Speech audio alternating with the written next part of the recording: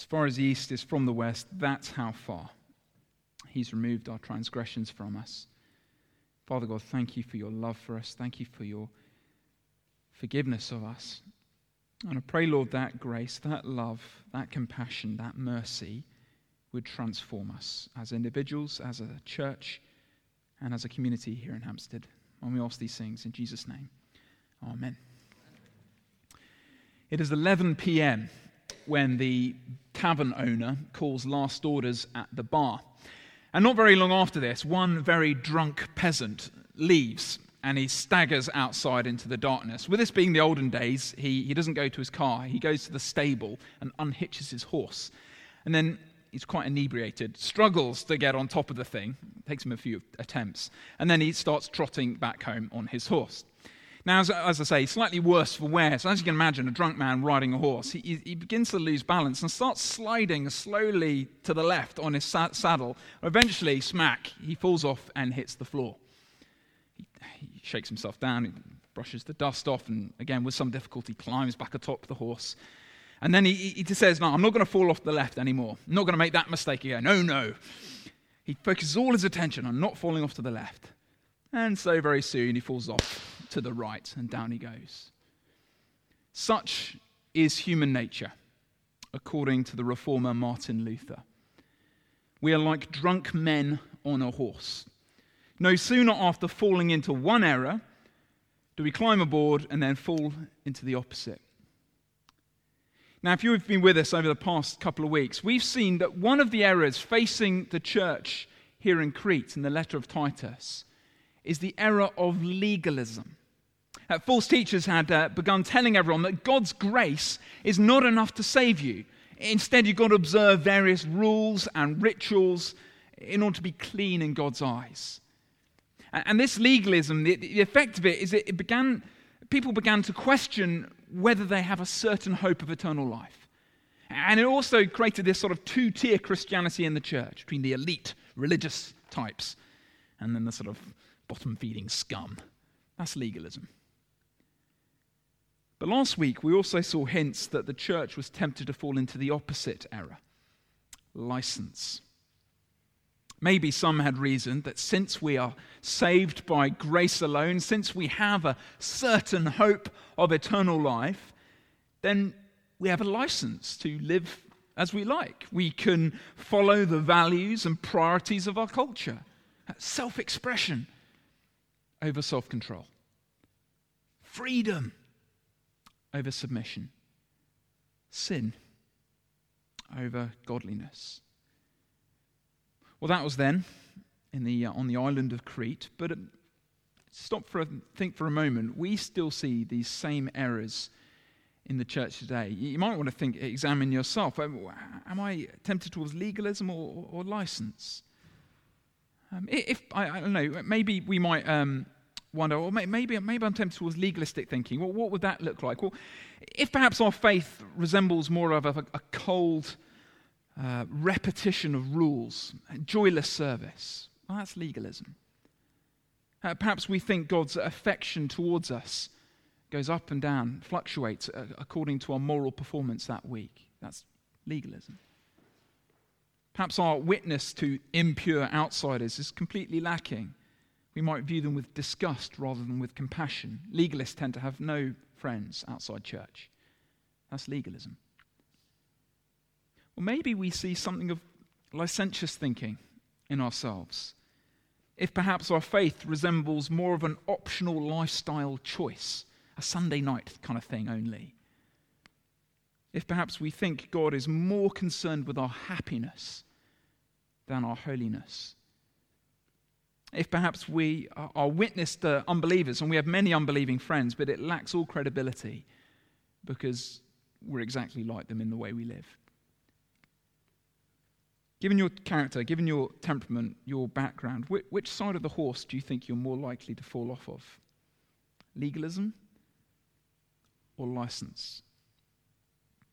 Or maybe like me, you find yourself avoiding one only to fall off on the other side. Well, in the light of these two errors facing the church in Crete, the question is, what should Titus teach? Out of a desire to avoid license, he can start sort of banging the pulpit a bit more, making everyone feel really, really guilty, turning on the thumb screws, try harder, be better, do more. He'd avoid license that way, wouldn't he? Or maybe out of a desire to avoid legalism, he could emphasize a sort of a cost-free version of Christianity with no demands, no expectations, no commitment. How can Titus protect the church from legalism without falling into license? And how could he protect the church from license without falling into legalism? Well, in our passage today, we find the answer. Paul is going to tell Titus exactly what he should teach to keep us as a church and us as individuals firmly on top of that horse. Here's our first point. It's really the theme of the whole letter. Grace teaches us godliness. Look down with me in your Bibles to verse 11, please.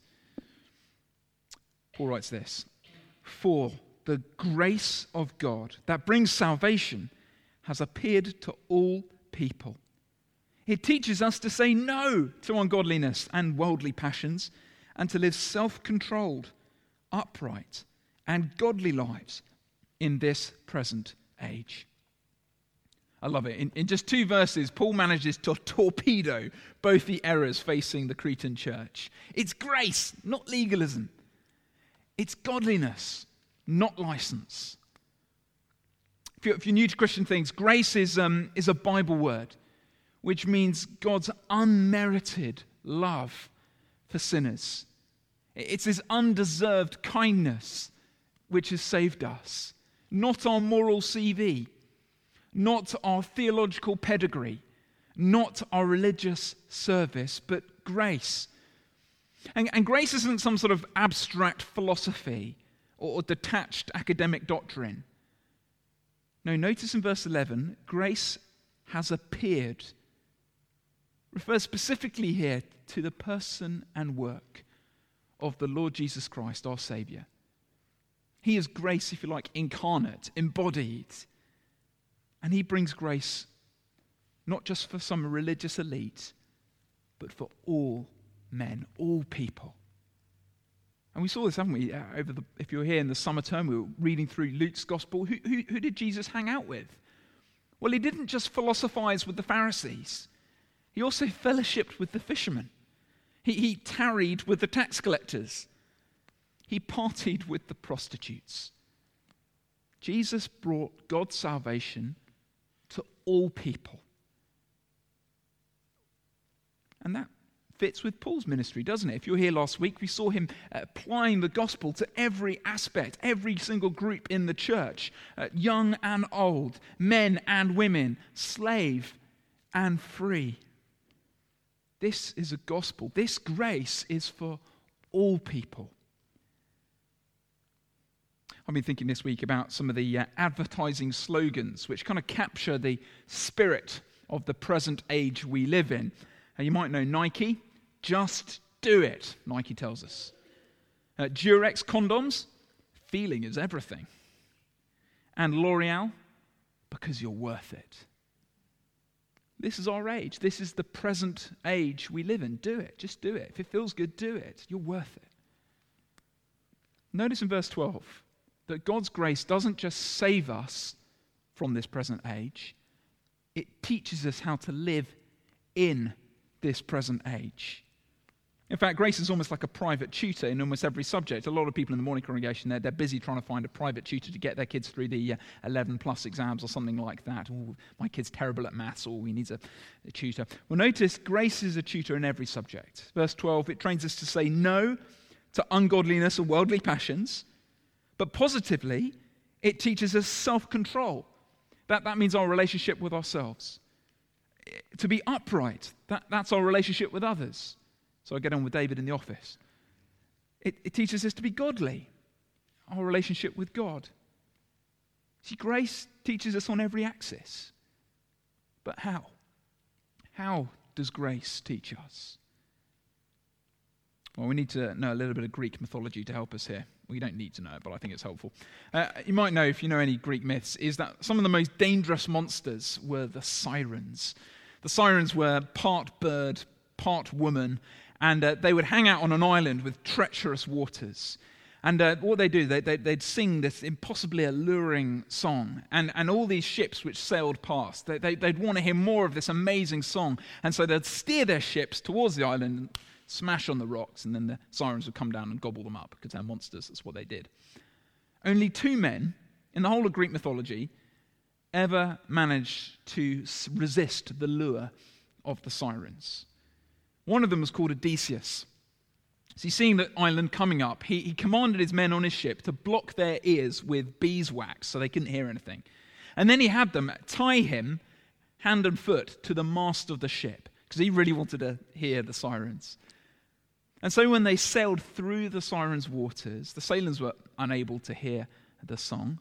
And Odysseus, he was screaming at his men, "Untie me, untie me!" Because he wanted to steer the ship so he can get a better listen, but they didn't hear him either, and so they sailed on through. I think some people take this sort of approach in their efforts to say no to ungodliness. It's like they block out the lure of sin by keeping it out of sight and out of mind and out of sound. They bind themselves, if you like, using accountability partners who will ask them all the hard questions.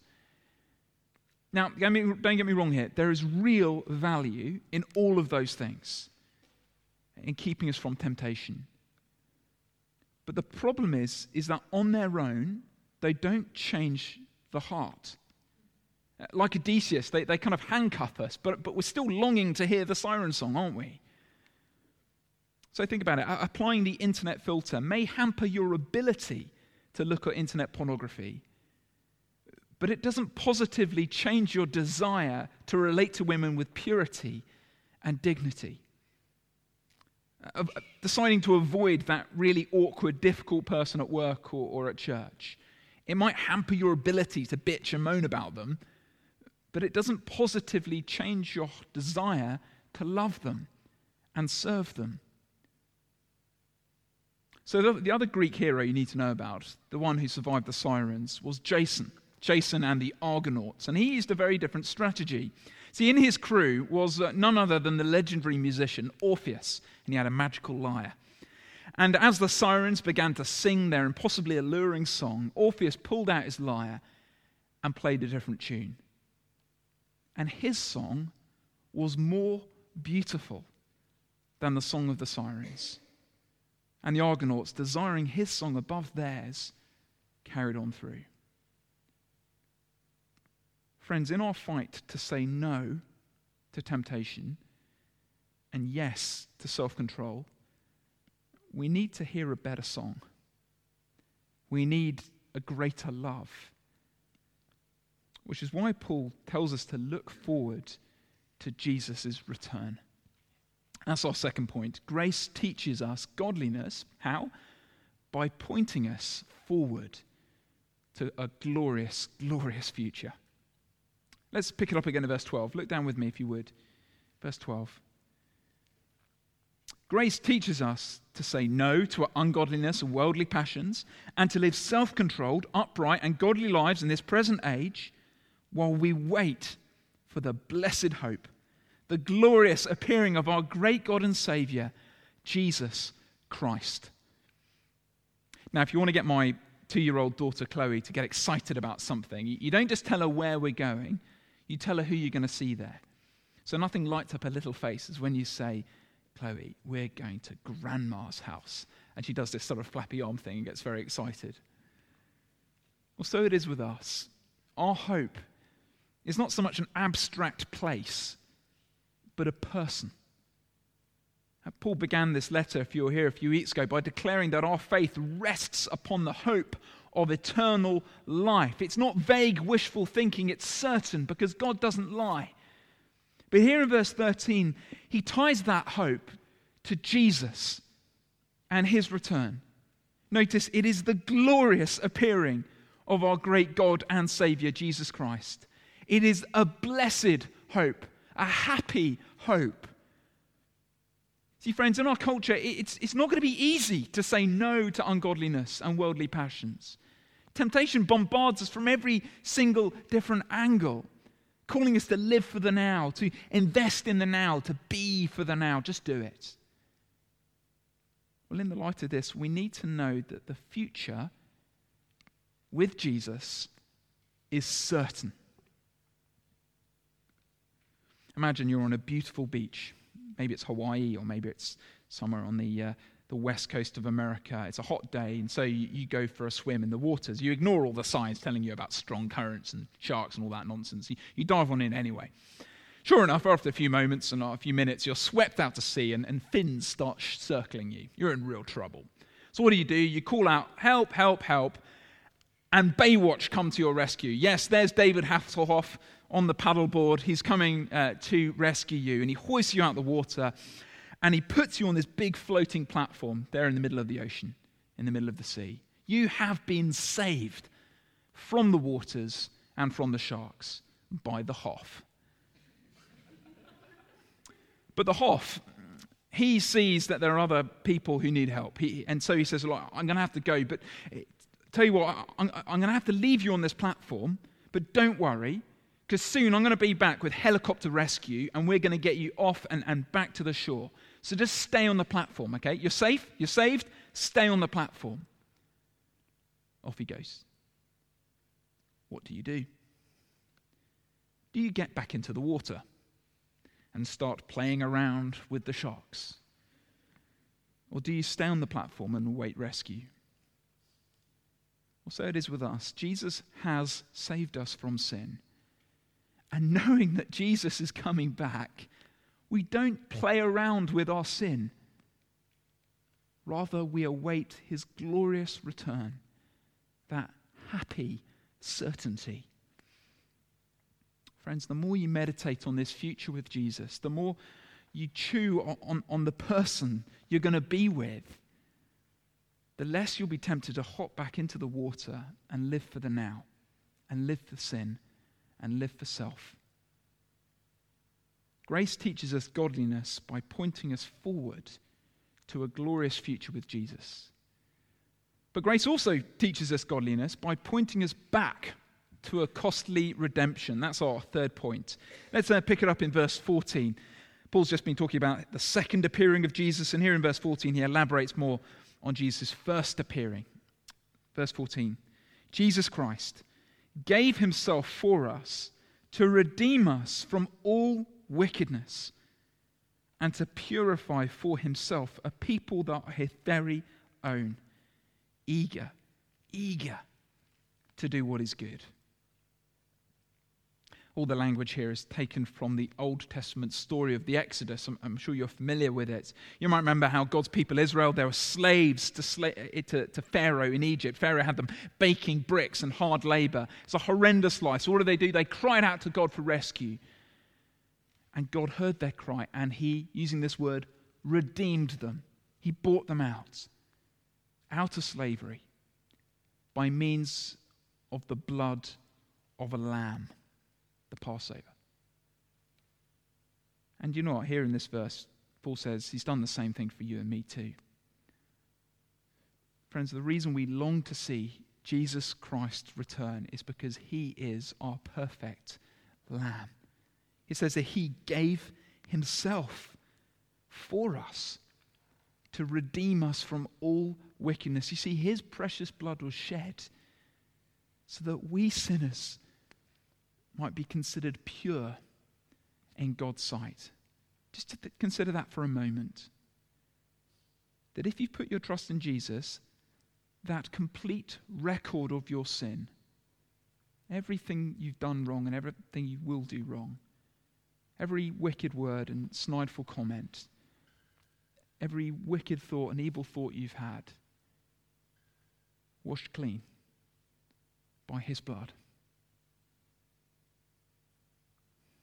Which means that, like the Israelites, they're no longer slaves in Egypt. They're standing on the other side of the Jordan. We have a new identity to enjoy. We have a new purpose to live. And we have a new motivation to obey. The True story is told from the time before the American Civil War, or the northern Yankee, I think he's from New York, who was visiting New Orleans in the south. And he came across a slave auction right there in the center of the city. And there on the block was this beautiful mixed-race girl, and who was there to be sold to the highest bidder. And because of her age, because of her skill in working and her beauty, she attracted a huge number of bids. But just before the auctioneer landed the hammer for the sale, this Yankee threw out an outrageously high bid, and he managed to win the auction. He went up to the auctioneer, he made payment for the girl, much higher than the usual rate. And then he promised to pick her up the next day at her house. And this he did. And as he knocked on the door and he opened it up, there she was. And it was very clear to him that she'd been crying all night, weeping, because she was afraid to leave all that she knew and to go off with this stranger from the north. But the man then presented her with a piece of paper. She looked at it. She couldn't read. So he said, it's a certificate of your freedom. You are free. She couldn't understand. What do you mean I'm free? I'm free to do whatever I want. Yes, you're free. You mean I'm free to say whatever I want? Yes, you're free. You mean I'm free to go wherever I want? Yes, you're free. And with tears in her eyes, she said, then I'll go with you. I'll go with you. Friends, if we've been redeemed from slavery to sin, rather than using that freedom to serve ourselves, rather than making constant day trips back into sin, rather would eagerly use that freedom to serve our Redeemer, the one who gave himself for us at such great cost. You see, he has given us a new identity to enjoy. He's given us a new purpose to live. He's given us a new motivation to serve. And that means we will desire to do what is good. As I close, I've got a few implications for us. Firstly, for our ministry. If you look down with me at the last verse 15, Paul closes by saying this: "These then are the things you should teach, encourage, and rebuke with all authority. Do not let anyone despise you." Those of us who have some sort of role in teaching the Bible, whether it's in preaching up here or perhaps leading a small group or maybe just meeting informally with one another and encouraging one another, I think we need to be aware of falling off either side of that horse I mentioned earlier. I think those of us who have a sort of a lean towards legalism, our temptation is to want to see immediate transformation in people's lives. We want to see them stop sinning now. We want to see them commit to serving the church now, to see them boldly share their faith with others now. And those are all really good and right things, aren't they? But perhaps in our desire to produce quick results, we might be tempted to use guilt or rules or law to force through that change, to engineer it. But I think those of us who perhaps more tempted towards the license end of the spectrum, I think we're perhaps unlikely ever to challenge someone's ungodly behavior. We're unlikely ever to rebuke someone for wrong thinking or wrong living. Often because we just want to be liked.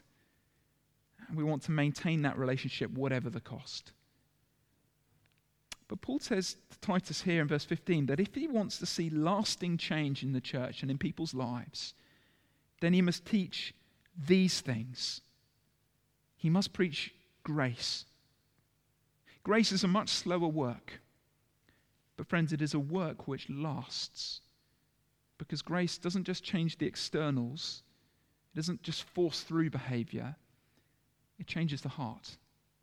It changes the desires. Which means for us as a church, secondly, the implications for us as a church is that we don't need to pretend to each other that we are all the finished product. I think too often in church life, we put on this mask where everything's great, everything's fine. No problems here, no sin in my life. How can I pray for you in small group? Oh yeah, pray for everything, but I've no sin. We keep this sort of guard up. We like to pretend to each other that we have no significant battles with sin, no temptations, All the problems are out there. Friends, if this passage teaches us anything, is we can be open and honest with each other, because we are all sinners. We are all tempted to live ungodly, selfish, and worldly lives. So we can be open and honest with each other. We can let down the drawbridge. And if we do that, only then will we start doing all those things which we saw last week. Applying that remedy of grace to one another. Because grace isn't just taught from the front. It isn't just done in formal settings. It's transmitted through 1,000 personal interactions with one another. As the gospel of grace is intentionally applied to all those specific temptations and difficulties in our lives. So friends, be open with one another. Be honest with one another. And let grace change you. Let grace change us. But finally, what should we take away from this passage as individuals? Well, as we heard from the start, we're all different, aren't we? We have different characters, different temperaments, different backgrounds. We're all tempted to fall off the horse in slightly different ways. For me, it's probably easy for me to fall into license. I'm the youngest son of 4. It means I'm a bit of a bandit. It's just the way it is. But recognizing our faults, recognizing our temptations, let's not beat ourselves up. Let's not rack ourselves with guilt. Rather, let's keep looking at Jesus. Yes, Jesus, the Jesus who we look back to him at his cross, the Jesus who redeemed us from everything, the Jesus who died and his blood poured out for us. Look back to him and look forward to him too. Look forward to Jesus, his glorious appearing, that happy certainty. Friends, if you look at Jesus, you can't help but change. If you look at yourself, you just fill up with guilt or pride. Friends, look to Jesus and you will be changed, because grace does good. Let me pray.